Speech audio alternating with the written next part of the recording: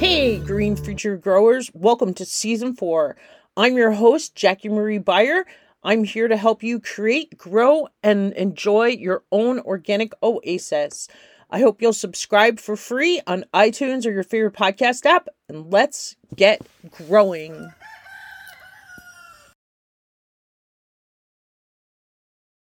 Yep, and I am not well funded in any way, shape, or form, or funded at all. So I hear you. So I commend you for your work and your efforts thank and you.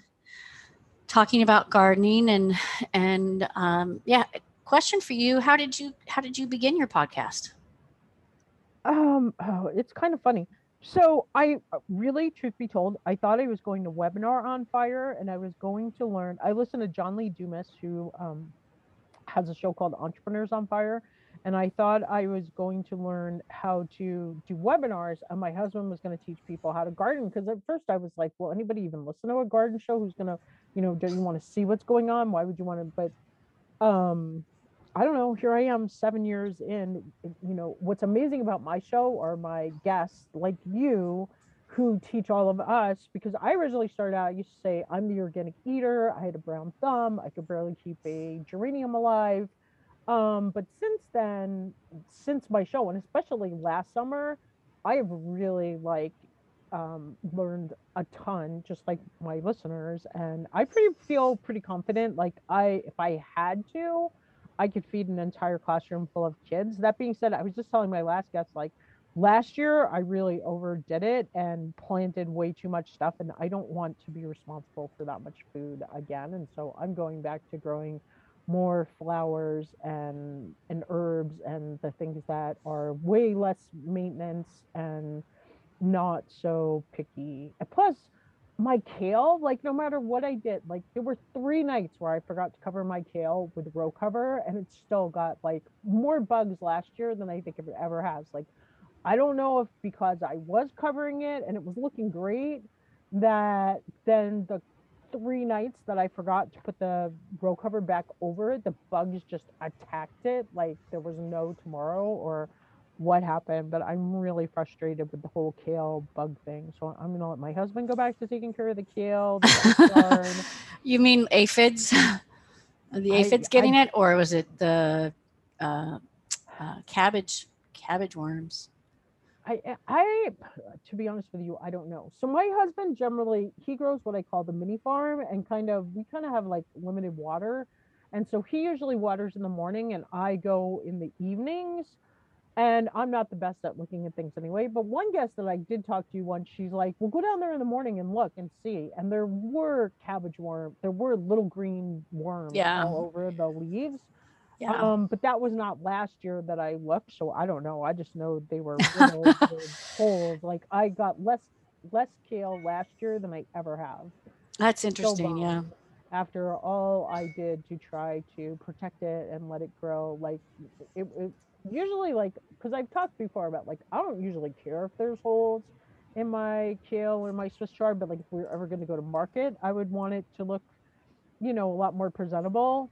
And this was like so bad I couldn't even eat it. So if that helps you. So that's kind of like I got into podcasting because I was taking this class. So I'm an elementary teacher by trade, and I was Okay. taking this like leadership class, for like you have to keep up your education credits, whatever, for your Yeah. license. And Yeah. we had to listen to Michael Hyatt, who has a podcast called This Is Your Life on leadership. And that's kind of how I got into podcasting. And then I started listening to John Lee Dumas. And then I don't know, I just ended up with like a garden podcast.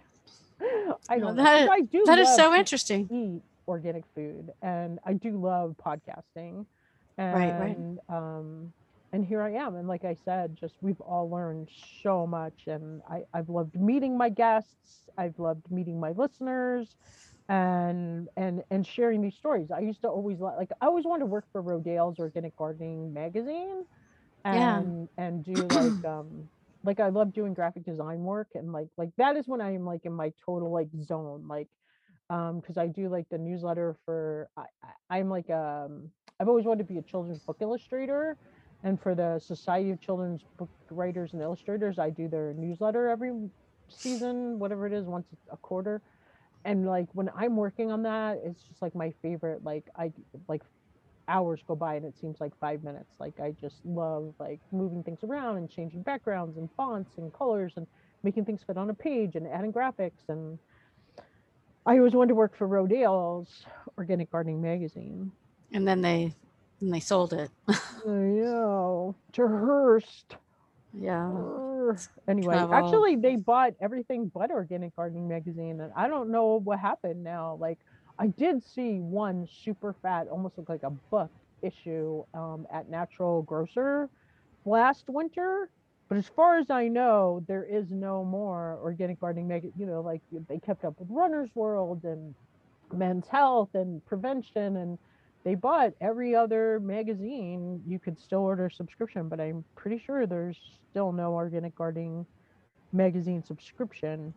No, Like I yeah, said, I no. did see the one issue in the store that was just like so fat. It was like a book, like made the Farmer's Almanac. Oh, Anyway, yeah. my listeners have repeatedly told me, Jackie, shut up. We don't want to hear from you. They want to hear about you. That is so So funny. I'm sure they want to hear from you. they repeatedly like have said, quit interrupting your guests. Don't talk so much. They don't. So anyway, but that being said, when I do like a rant or like I get on the mic just like while I'm driving my car and talk about something, those are some of my most downloaded episodes. So I don't know. But anyway, Emily, let me introduce you and we'll learn about pastthepistol.com and your book Grow Now and all those kind of things. Wonderful. Wonderful. Where Yeah. are you located? I'm in Northern California, Northern California. Awesome. near the coast. Yeah. And you're in Montana. Yeah. Right? Up Are by the you? Canadian border. Oh, you're up north. Okay. Right. We're just west of Glacier National Park. Oh, must be beautiful. Yeah. Oh my God, it is. I am so thankful. Like I tell everybody, any job I've ever had, you have to double your wages just for getting to live in this beautiful place. Yeah, I can imagine. That being said, if you don't like the cold weather, this is not the place for you. I like the cold. We used to live in the mountains. It's not the mountain west, but we lived up in the Sierra Nevadas for years and high mountain desert, and it was I really love the seasons. Yeah. Yeah, so Although right now we're in ice season, I would rather have snow than ice, but whatever. I have a 4-wheel drive with studded snow tires, so I'm not complaining too much. Yeah. All right, here we go. Welcome to the Green Organic Garden. It is Tuesday, January 25th, 2022. I have an awesome guest on the line. She wrote a book I know you're going to want to get. You're going to want to leave it a 5-star review on Amazon. It's called Grow Now, Go Beyond Organic, Rewild Your Land, Sequester Carbon, and Support Biodiversity. So here to talk to us from pastthepistol.com is Emily Murphy. So welcome to the show, Emily. Hi, thank you so much for having me. I'm really looking forward to our conversation today. It's one of my favorite subjects. Awesome. Well, Emily, I just got off the line with a rock star millennial, and so I'm going to ask you right off the bat. Were you born between 1980 and 1995? No, no, I wasn't. But I was a teen in the 80s, if that helps. Okay, cool. Well, go ahead and tell listeners a little bit about yourself. You said you're in Northern California. So I'm in Northern California. I grew up on the coast and I happen to live by the coast now. And coastal Northern California is its own microclimate if anyone's visited here or is from here. But I've lived all over Northern California, not all over, but I've also lived in the mountains and pull from the various regions I've lived in for my writings and my teachings around growing and my struggles and my challenges around growing as well, because we all have them. And so it brings living in the mountains where it behaves like zone 5A, 5B, is in stark contrast to living in coastal Northern California, which is basically zone 9-ish, depending upon the microclimate and the how northern or southern you are in that region. Hey, you have your own podcast? Oh, were you just searching? Yeah, I was looking at your website. Somehow I missed that when I connected with you. So tell listeners a little bit about that. Yeah. So the Grow What You Love podcast was born in 2018, late 2018, no, 2019. And I got it started as a follow up to the Grow What You Love book, which was published in 2018 with Firefly Books. And I really wanted to continue this conversation around food and growing and nature and meeting people who were, you know, incorporated growing as part of their lives, but they might not consider themselves first as gardeners. So I spoke with musicians and artists, and I spoke with a woman who actually has a natural skincare line, and she grows a lot of the ingredients for her products. That's Botania Skincare. I spoke to a number of people, and with each conversation, I went to that person's home or garden or shop, wherever it might be. We would prepare a meal or have a conversation in the garden, and it was very much based on location. I wanted to create an experience for people, and then that was 2019, and then 2020 happened. And I had to shelf that because it was dependent upon the on location part, which with the pandemic that was no longer possible. And around the same time, end of 2019, beginning of 2020, I went into contract to write Grow Now, the book you were mentioning, and that became all consuming between writing the book, my regular work, which is design work and photography, and the pandemic. That was a lot. There was a lot going on in 2020. So I shelved the podcast temporarily. So when you say, do you mean like graphic design or garden design? Garden design. Yeah, garden design. Oh, well, tell us a little bit about that. So I'm my education base stems from my childhood experiences of growing gardens and being in gardens with my grandparents and my parents and other mentors in my community. My grandmother lived on a homestead. My parents lived in a college town, so I had this wonderful experience of living between places. Followed that with studying ethnobotany. It seemed like a natural transition because I was already deeply infatuated with nature and plants, and I really wanted to figure out, well, what is the human connection with plants? What is And ethnobotany? Is that so what that is? yeah, ethnobotany is the study of the human relationship with plants, and it can, that particular study, like studying medicine, can have its own specific areas of study. And my particular focus was really understanding, again, this broader connection with nature and specifically plants. And within that, I studied environmental ecology, social ecology, taxonomy, soil science, physics, that whole larger spectrum. But really, it was the human component that pulled together this natural environmental component. And that's what I take into my work today. And that then became the launch pad for, okay, how am I going to actually bring my learnings and my studies to fruition and helping people and creating landscapes that are in concert with nature. And that's when I started studying garden design. I actually went to the California School of Garden Design and was certified in garden design there. And that is essentially one of my day jobs. I wear many hats, and all of it, again, is focused towards this human connection with nature. And for me, gardens are for most of us, I should say, gardens are one of our most immediate touch points with nature. They're the places closest to home, whether you have a garden or not.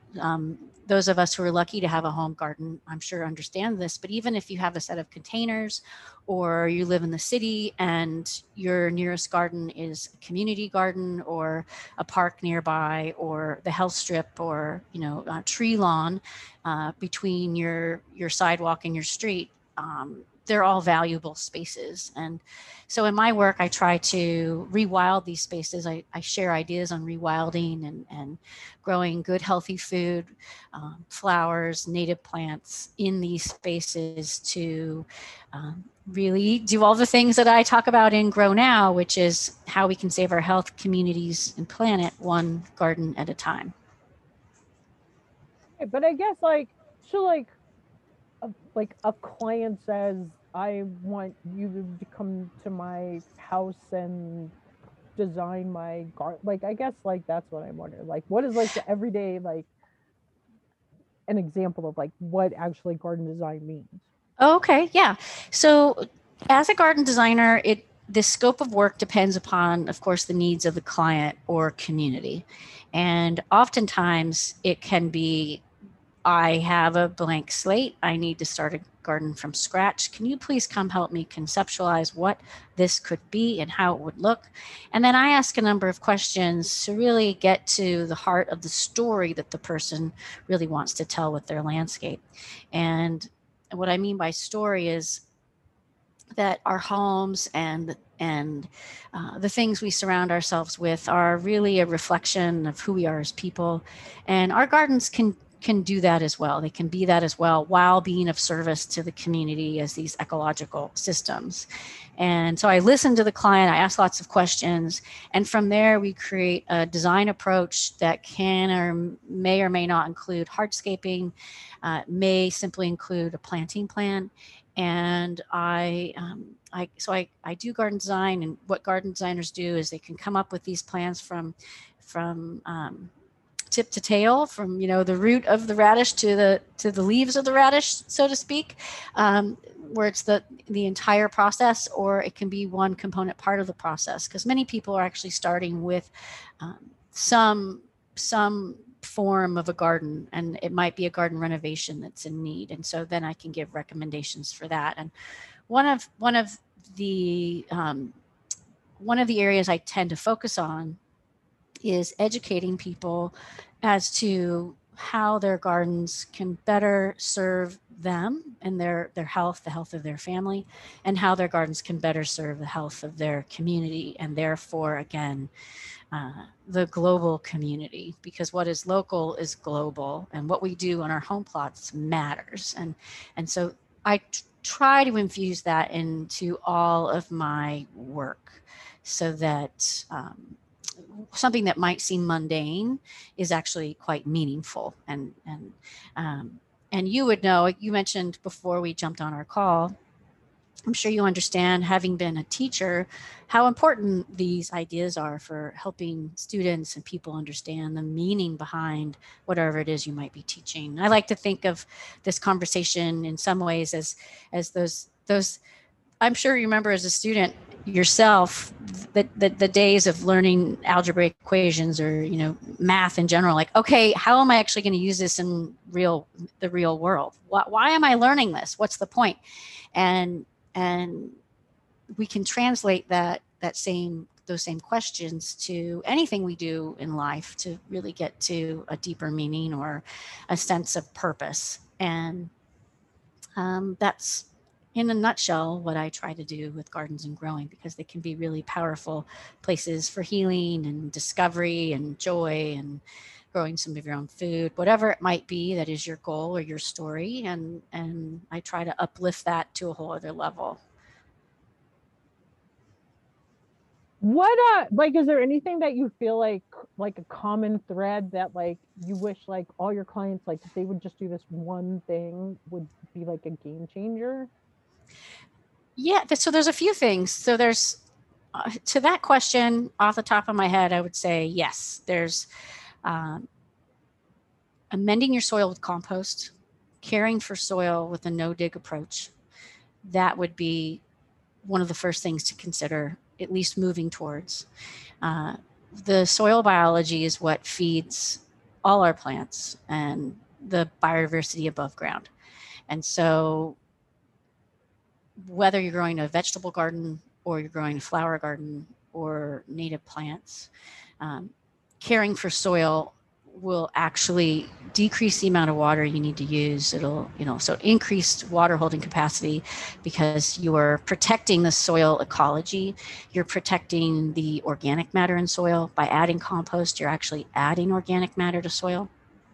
And this feeds the microbiology of the soil in ways that then feed our plants because of the connection with plants and soil and nature. And then because the soil ecosystem is thriving and robust, there's this push-pull between biodiversity above ground and below ground.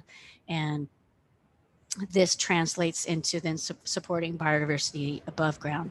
One of the gardeners an adage of gardeners you may have heard, or some of your listeners may have heard, is this comment of what is above, so too below, or vice versa, what is below, so too above. And we can assume that if your plants look healthy above ground, then there's probably some good things happening below the soil, that the soil ecosystem's probably pretty healthy. And if your plants are struggling above ground, you can assume that there's some larger issues at work. And that is true with soil ecology. And if we feed the soil and take care of soil ecology, it will inherently feed the biodiversity above ground and allow our plants to be healthier with less work from us, because they'll be less stressed, and they'll have all of the what's the word I'm pulling for? Everything they need to thrive and grow. So there's supporting soil with composting and the no-dig approach, which I talk about in Grow Now, my book coming out February 1st. And then planting natives. Native plants are essential for, again, supporting biodiversity. And why do I keep talking about biodiversity? Well, at the moment, the UN has released a report, and that this is supported in research across the globe, telling us that we are facing, as we know, I'm sure your listeners know this too, or they've heard it on the news, we're facing the sixth mass extinction. And with this comes the loss in the coming decades of nearly 1 million plant and animal species. And that's 25% of all the plant and animal species on Earth, which is so huge and massive and scary. And but when we support biodiversity at home, no, right. It doesn't need to be.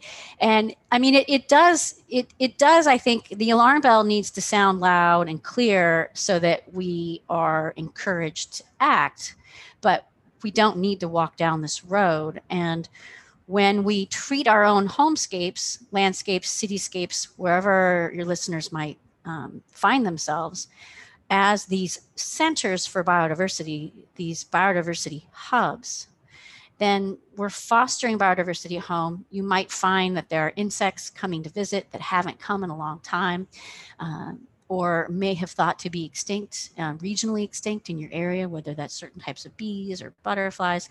It might be different in Montana, where you have these large landscapes where nature moves through the landscape uninhibited.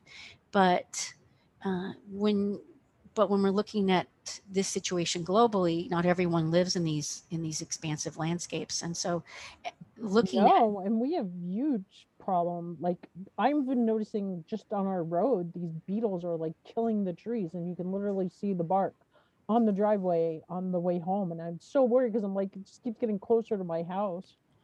So no, we're experiencing here just as anywhere. Right. So there's some imbalance that's happening, most likely due to the climate crisis and any number of factors.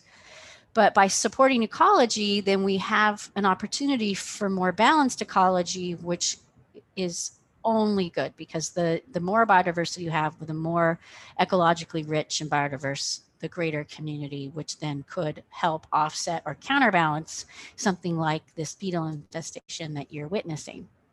So planting natives is a really easy way to support biodiversity and help mitigate species extinction at a regional level.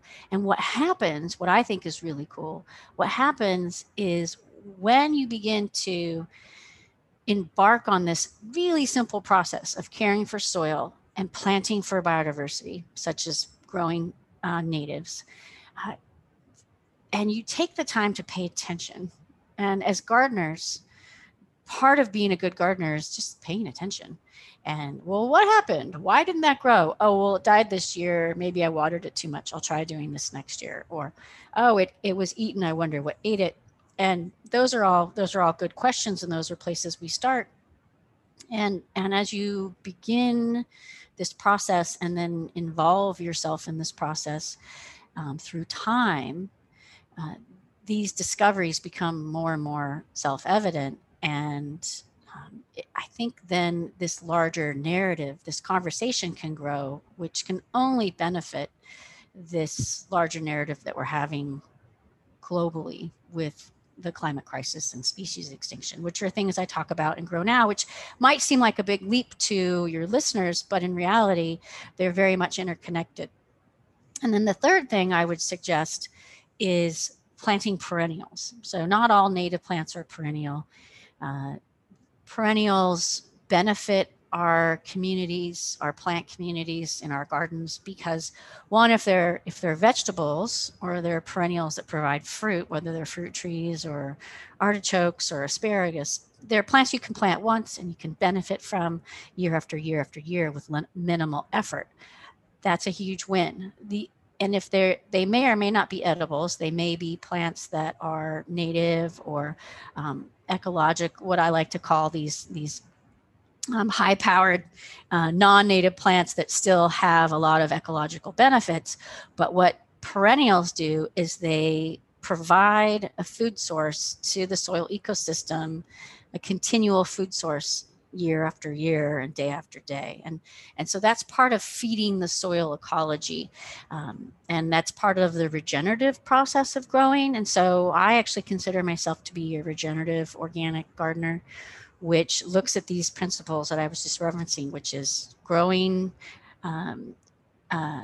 with a no-dig approach, tilling your soil as little as possible, disturbing your soil as little as possible, applying compost to the soil surface, growing organically, skipping pesticides and herbicides and synthetic fertilizers, which is easier to do with this process, planting natives, planting perennials. It's just this really simple set of principles that allow us to grow better gardens that then literally begin growing themselves with less work from us, and that benefit our families and our communities. How big is your garden where you are now? So I'm really lucky. We moved a year ago. It was part of my 2020 madness that made it difficult for me to continue with my own podcast.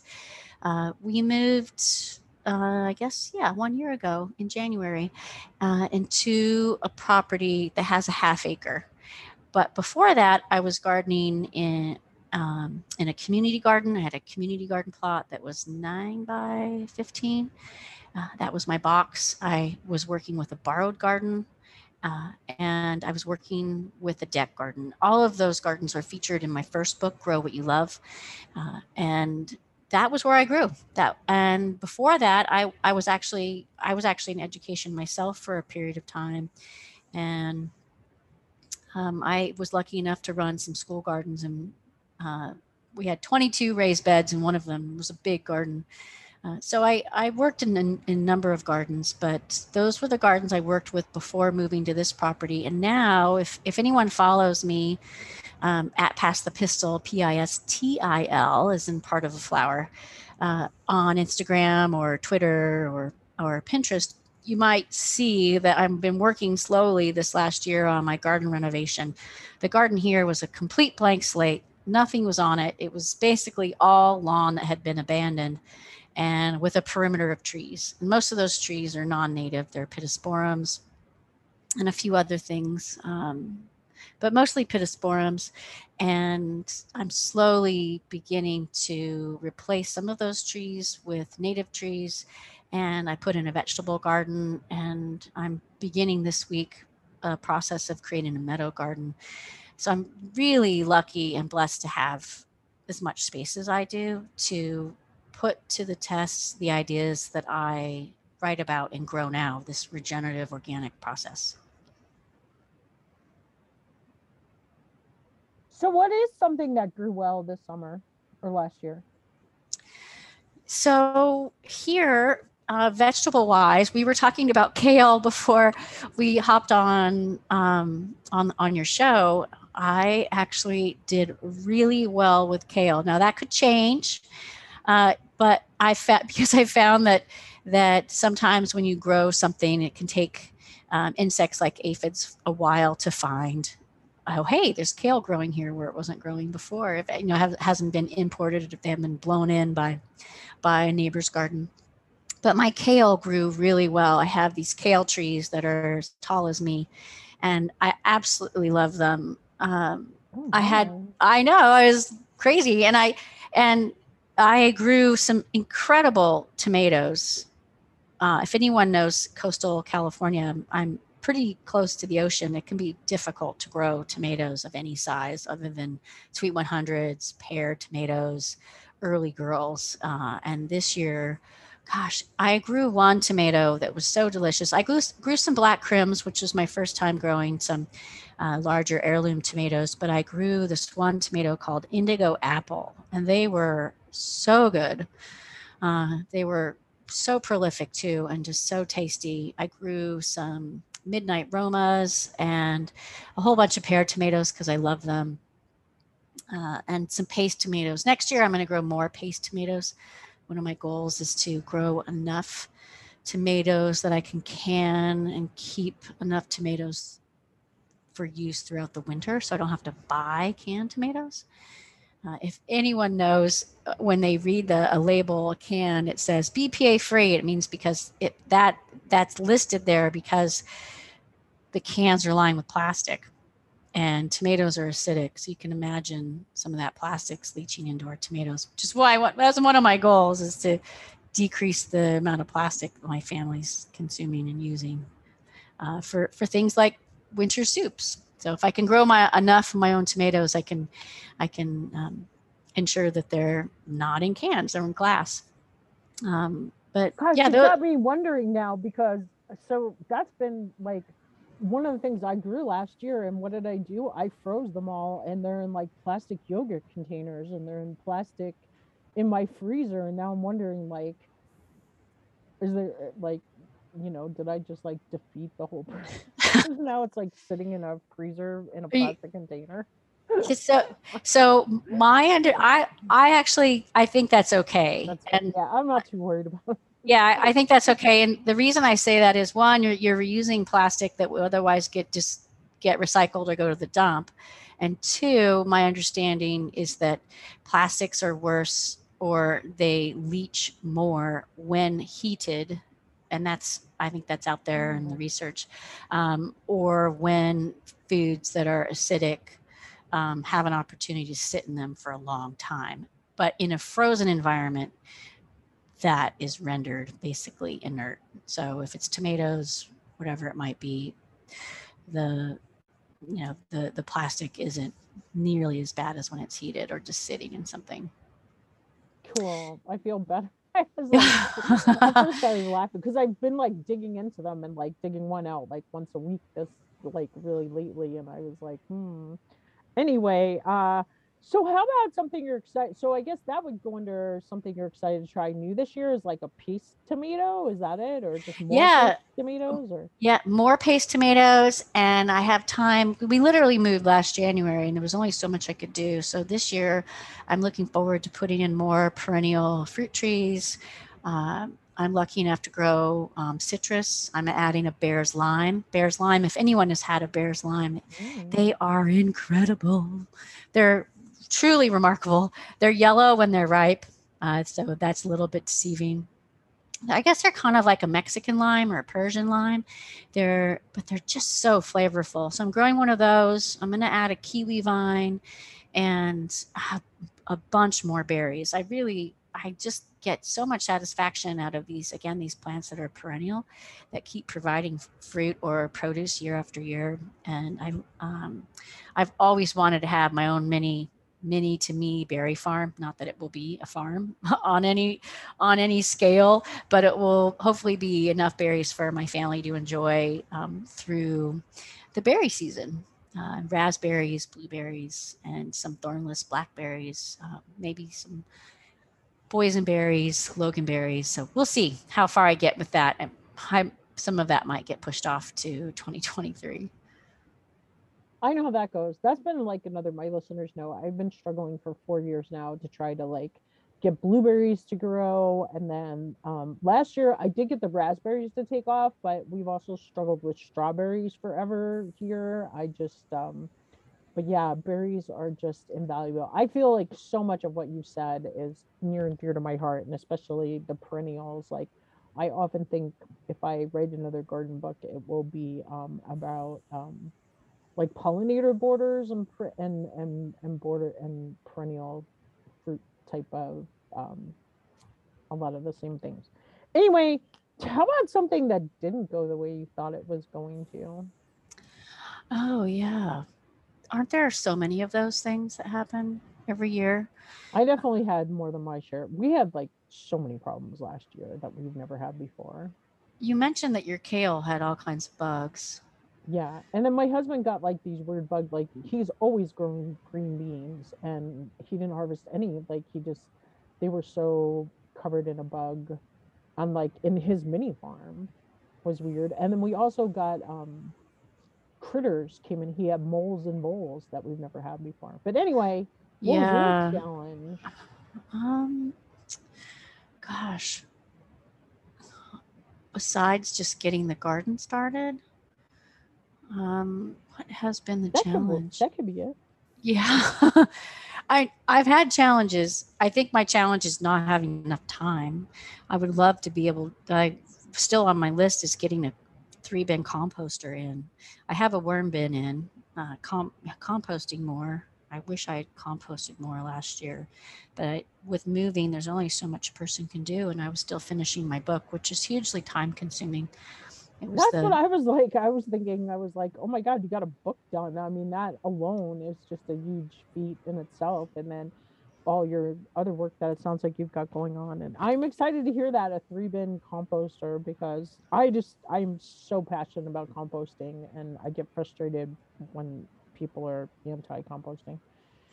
Yeah, it's I such run into more than I would think in Interesting. Well, I think that I think it's easy to get discouraged with composting if you don't get this rich, earthy compost within 3 or 4 months of trying to hot compost.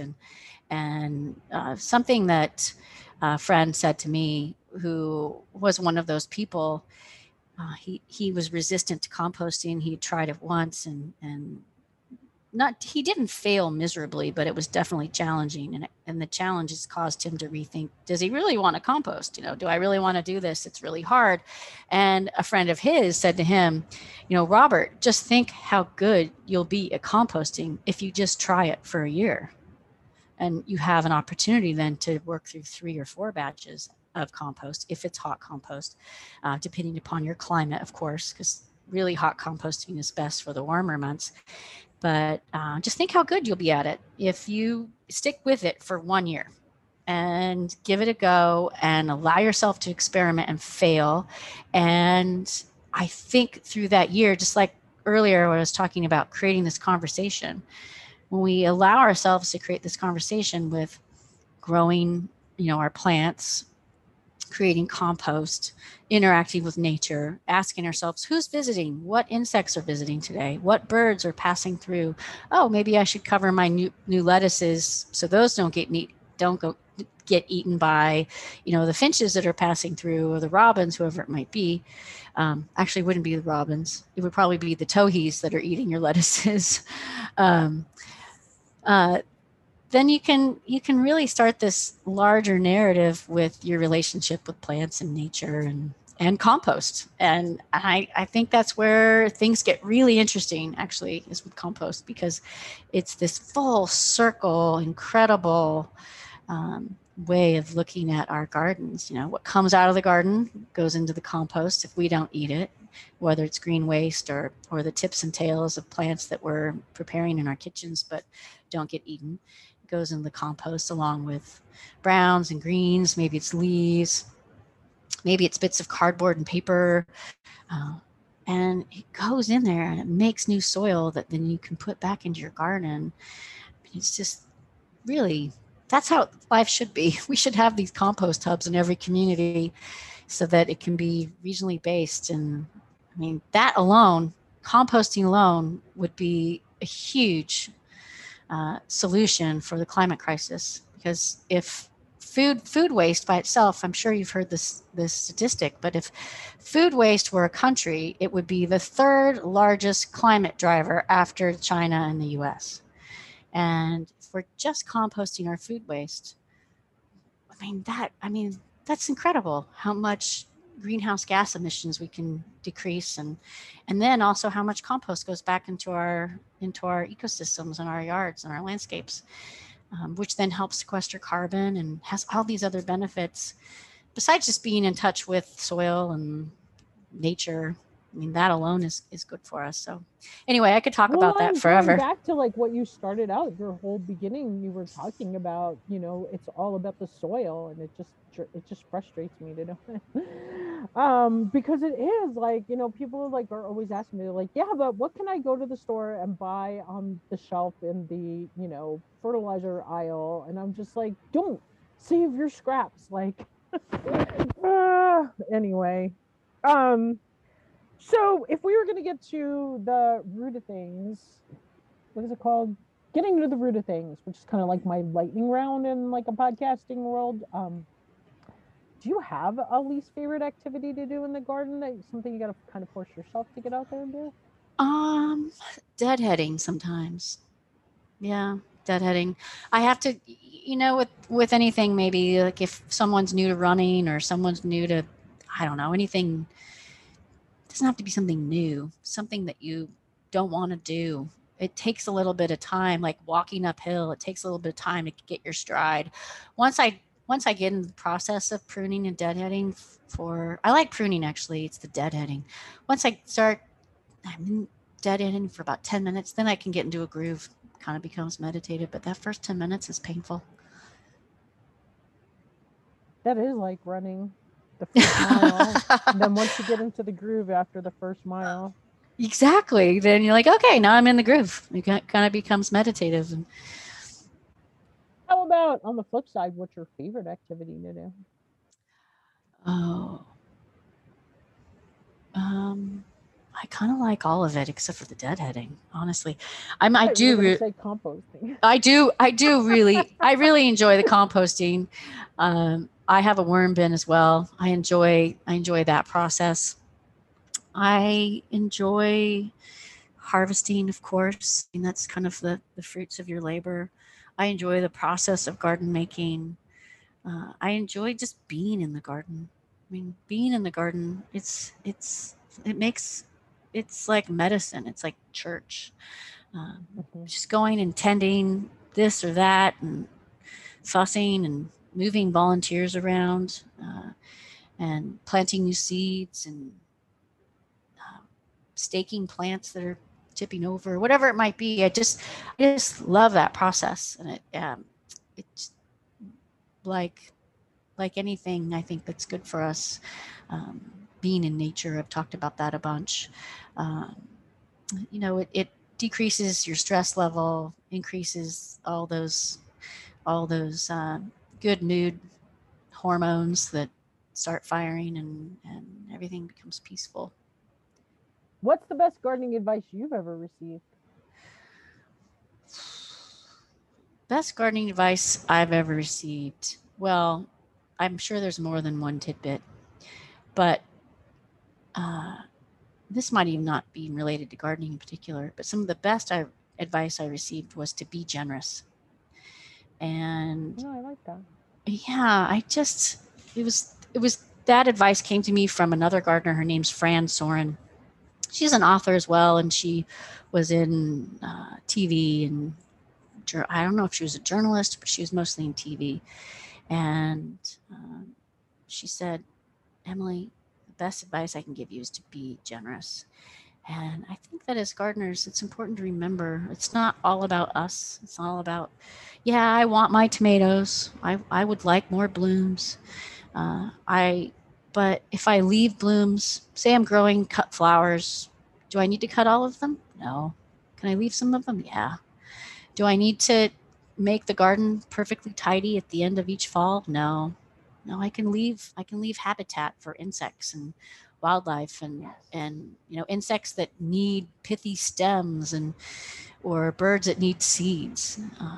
That if they're left there, I give that generosity and forgive my possible need. I'm using myself as my scapegoat, but to make everything perfectly tidy and be generous with nature, uh, there's something wonderful in that. So, and that's not the only way to be generous, of course. I One of the things I'm setting up soon is a lending library for seeds, a little seed library. I produce so many seeds, and I'm constantly trying to give them away. Um, so that will be one way to be generous with the community. Have you seen those? Like, those little like book libraries that are like on corners, like it's like a little box with a glass door, like a seed Yeah, library like that? Is that what you're talking about? yeah, that's exactly what I'm talking about. Awesome. I think the biggest challenge with a seed library here, and maybe where you are as well, and probably for most people, is the heat of the summer, and possibly just not putting any seeds in it in summer unless they're seeds that people can use right away so they don't turn. But I think it's kind of a fun. It's one of my experiments this year to see how it goes. You could probably put it like on a north side of a building, maybe, or something. At Yeah, north least where side. we are, you wouldn't have to worry about, if you put it like on the north side of a building or something. That's And good thing to think about, because I kept thinking about putting one on the back of where those little libraries are. And so I guess you wouldn't want to put it where it would be hot in the summer. yeah, not in the direct sun. I do have a place on my out by my front gate where there's some tree limbs hanging down, and that could be a perfect spot, just kind of under those tree limbs, but still where you could see it if you're walking by. How about a favorite tool? If you had to move and could only take one tool with you, what could you not live without? Oh, that's really hard because you need clippers or some kind of shear, right? I use my loppers and my clippers often, and Hmm. then I actually use a pencil and a chopstick. That's kind of one of those tools that Hmm. it's kind of a non-standard tool that maybe I could double up on. I used pencils and chopsticks for small seedlings that are tiny. Typically, you'll see in gardeners' handbooks or That's a advice. great idea. Yeah, you'll see advice from YouTube or whomever, where not whomever, but wherever, people saying, okay, if they're just the seed leaves, you see the plants, the sprouts are too tiny to transplant. They're too tiny to move. In reality, if you pick up a seedling by its seed leaves, first tease out the roots with a pencil or chopstick very gently. It's just the right tool. And tease them out, lift the plant by its seed leaves. If you can imagine those two little leaves for most dicots that we grow, everything but corn, right, which is a monocot. And then you move it to wherever it's going to go, to its new home, to its new container. If you're potting it up where it can grow a little longer in your greenhouse or under your grow lights or wherever you're growing your seedlings. And you can use your pencil or your chopstick to make a little divot. You can pop it in and tuck the soil back in. I find that little tiny seedlings, if you're relying on your fingers, we just have a way of gumming up the works and breaking stems and leaves and things. So pencil, chopstick, that's one of my go-to tools. Uh, and for all that deadheading that I love so much, my clippers. Uh, I did do a lot of that last year. That's a great tip. My husband was always on me about being gentle and transplanting them. How about a favorite recipe you like to cook or eat from the garden? Oh, gosh, there's so many. One of the favorite thing, my favorite recipes for summer is to make a mix and match pesto. So I always try to grow enough basil for pesto. Every year I plant more and more and more basil. I just like, wow, the summer garden can't have enough basil for me. Um, maybe because we eat it so much, not just in pesto, but in salads and everything else.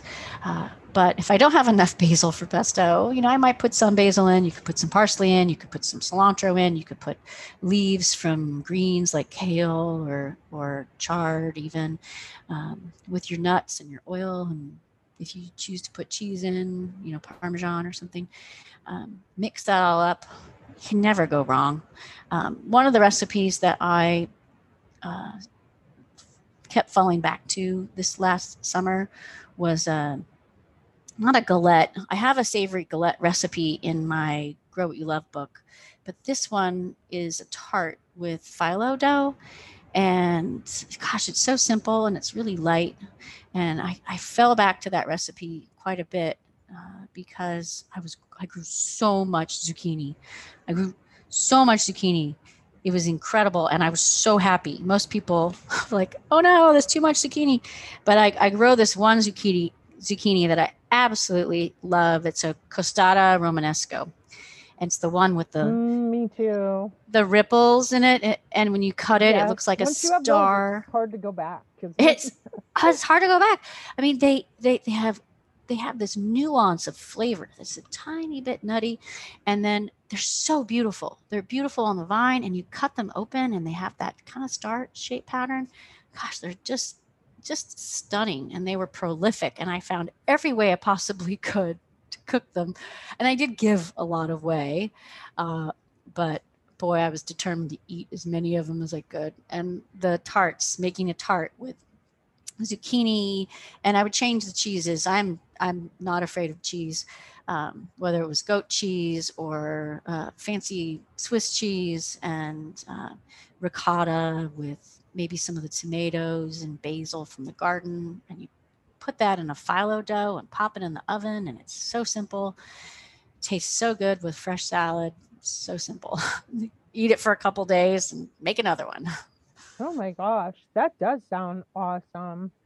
I like those Romanescos too because I feel like they make great zucchini noodles, and like I made a lot of like almost like a lasagna, or like basically it was just like slices of zucchini, like the long way, like the length of the zucchini, with just tomatoes, a little Parmesan cheese, and then another layer. And just I ate that all summer. Maybe some breadcrumbs, maybe not, depending on if I have breadcrumbs. Right. Um, And you but could leave yeah, out the I love pasta. those Romanesco. Yeah. I did. I totally didn't eat any pasta last summer as compared to other years. How about a favorite internet resource? Where do you find yourself surfing on the web? Oh, where do I find myself surfing on the web? I wonder. Gosh, like for gardening advice, or for anything.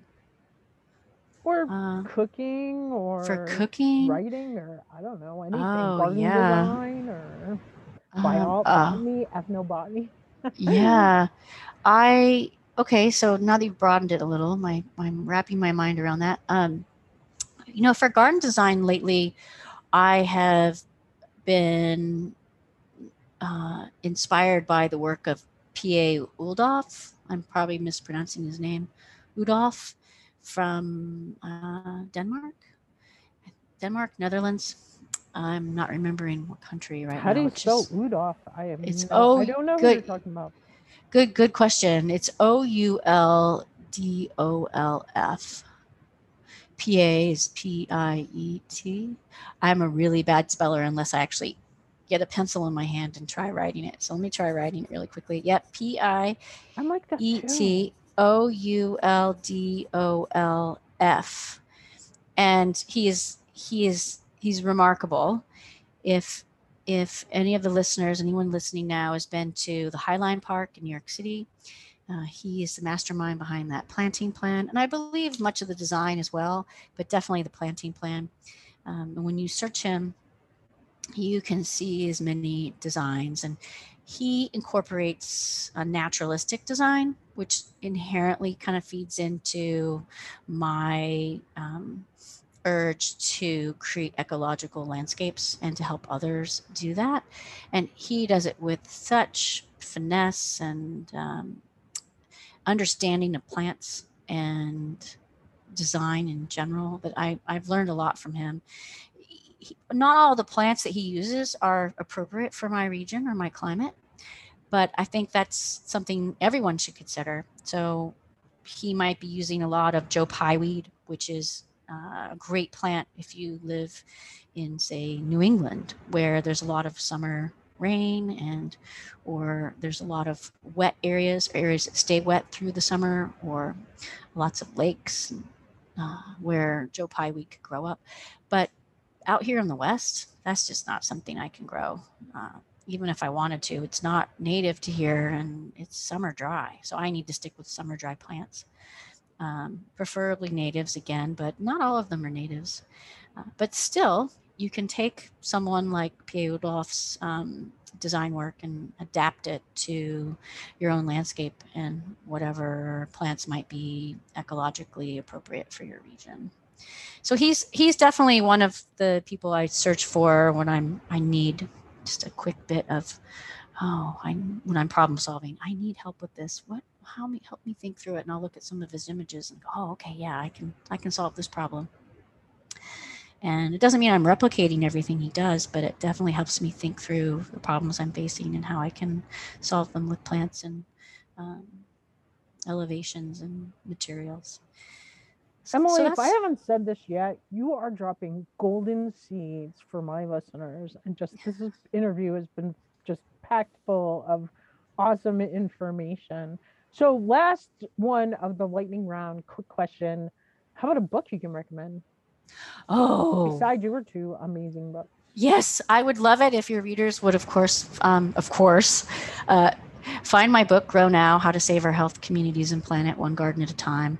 I worked so hard on this book, and it is more than a gardening book. It's truly a book that meets the subtitle and all of the bullet points you mentioned earlier for rewilding and going beyond organic, supporting biodiversity with biodiversity.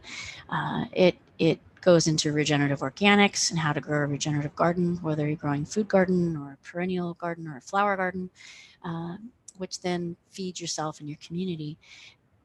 Past that, I have so many books I love. One of the books that this is sort of off topic, but sort of on your food topic that we were talking about before we got on our call on this conversation, is a book called The Dorito Effect. And it's written by a journalist. His name's Mark Schachter. And it came out several years ago. It was recommended to me by a friend, and it was instrumental to the writing of my book, Grow Now. And the Dorito Effect goes into preservatives and processed foods. And it might sound boring, but he is such a great writer. Mark is an incredible writer. Every page I was laughing, underlining phrases, pithy segments, information. And he really helps connect the dots with food and our relationship with food and how that relationship has become broken with processed foods. And not to beat ourselves up if we like Doritos, but to understand that Doritos were a creation by someone who wanted to create a chip that tasted like a taco. And how can we get this chip that tastes like a taco, right? To taste that way, and all the artificial flavors that had to go into that. Well, what happens is that these types of processed foods trick our bodies into think that we're eating a taco when we're not really eating a taco. So you're not getting the satiated feeling that you would get when you ate a taco. So you eat the entire bag of chips. And in the process, we've lost some of our nutritional wisdom of what's good for us. What am I craving right now? Well, I'm craving a bag of Doritos. Well, because they're somewhat addictive because of these flavorings that go into them. When we begin to eat real food and our body recognizes that, we begin to crave those real foods. And there's science behind this. There's biology behind it. There's microbes behind it. The microbes in the soil are one of them, which I talk about in Grow Now. I mean, it gets like the layers of it are so cool. And you start to realize that Okay, all this conversation I've been having about nature. It's like, well, it's because we are nature. Our bodies are more microbe than human. And we have more genetic microbial material in our bodies than we have human genes in our bodies. And when we create composts, we're interacting with those microbes that are in our bodies, but outside our, I mean, it's just phenomenal. And Mark Schachter in his book, he dives into this and he dives into nutritional wisdom. And so much of my work, sort of in a nutshell, if listeners can really follow this thread, goes back to nutritional wisdom in the sense that we have nutritional wisdom that relates to nature. Like when you go into nature and you walk into a forest or wooded area and your body, your shoulders relax, one shoulder down, the other shoulder down, and you start to breathe a little more deeply and your heart rate decreases.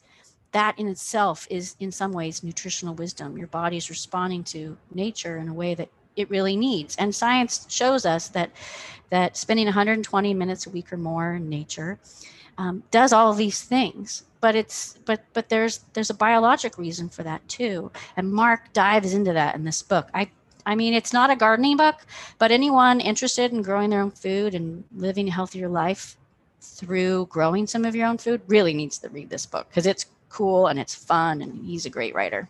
I wish I could write like him. I think I did a really good job with Grow Now, but he's incredible. Wow. All right. I can't wait to get that. I love that 120 minutes or more in nature. I feel like that would be a great way for parents or teachers to get gardens in the schools because, well, you know, as well as I do, our kids need it. They need it so much. So much of it. And that, you know, it's a great way to get, you know, nature into kids who go to school in the city and just, you know, have blacktops for playgrounds and whatnot.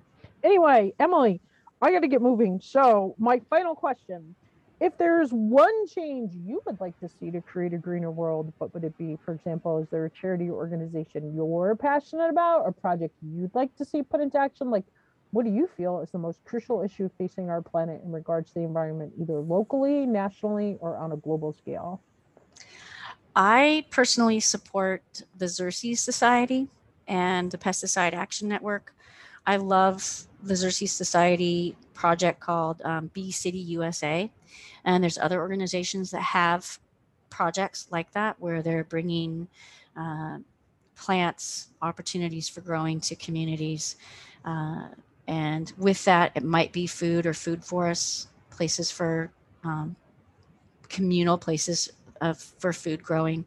But really, bringing nature back into communities is something I'm deeply passionate about right now. And food is nature, right? So food is part of that too. It really depends on the community itself and how that actually might look in the long run. But those are two of the organizations I support most readily off the tip of my tongue. But there's so many. But those are some of the projects I admire. Perfect.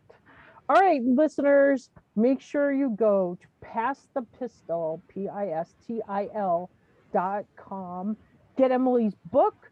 Get her other book, the Grow What You Love one. Check out her shop because she has the coolest t-shirts. I love the one with the heart that says Grow What You Love. You've got hats, you've got tote bags, you've got all sorts of cool things. You get her book, make sure you leave a 5-star review on Amazon so other people can read it and share this message. I know you have learned as much as I have today. And thank you so much for sharing with us, Emily. Thanks so much for having me, Jackie. I really appreciate it. It was wonderful talking with you, and I hope we can talk again sometime soon. Oh, me too. And maybe meet in person one of these days. I feel like we have so much in common. It was so fun to talk with you, and I'm sorry I gotta go, but thank you so much. Yeah, all right. We'll talk later. Thank you so much. freegardencourse.com. Mike and I have developed some lessons to help you create your very own organic oasis. We'll guide you through the steps to build your perfect natural landscape, an edible earth-friendly yard, a sustainable deep bed garden, or even start a small profitable market farm. We'll show you how to save time, lower your produce bill, collect usable data, eat healthy, nutritious food with minimal labor, use the most effective and efficient production methods currently being used in backyard gardens as well as market farms, and maybe even help you find some profitable markets. We've designed it to save you time, lower your produce bill, and help you eat healthy, nutritious food. There's checklists, there's outside reading, video assignments. You can join the online Facebook community where there's lots of people from around the world to help you get your garden started today. So remember, freegardencourse.com. Do you know someone who would benefit from the Organic Gardener podcast? If you like what you hear, we'd love it if you'd share the Organic Gardener podcast with a friend. Thanks again for listening, and remember, grow local.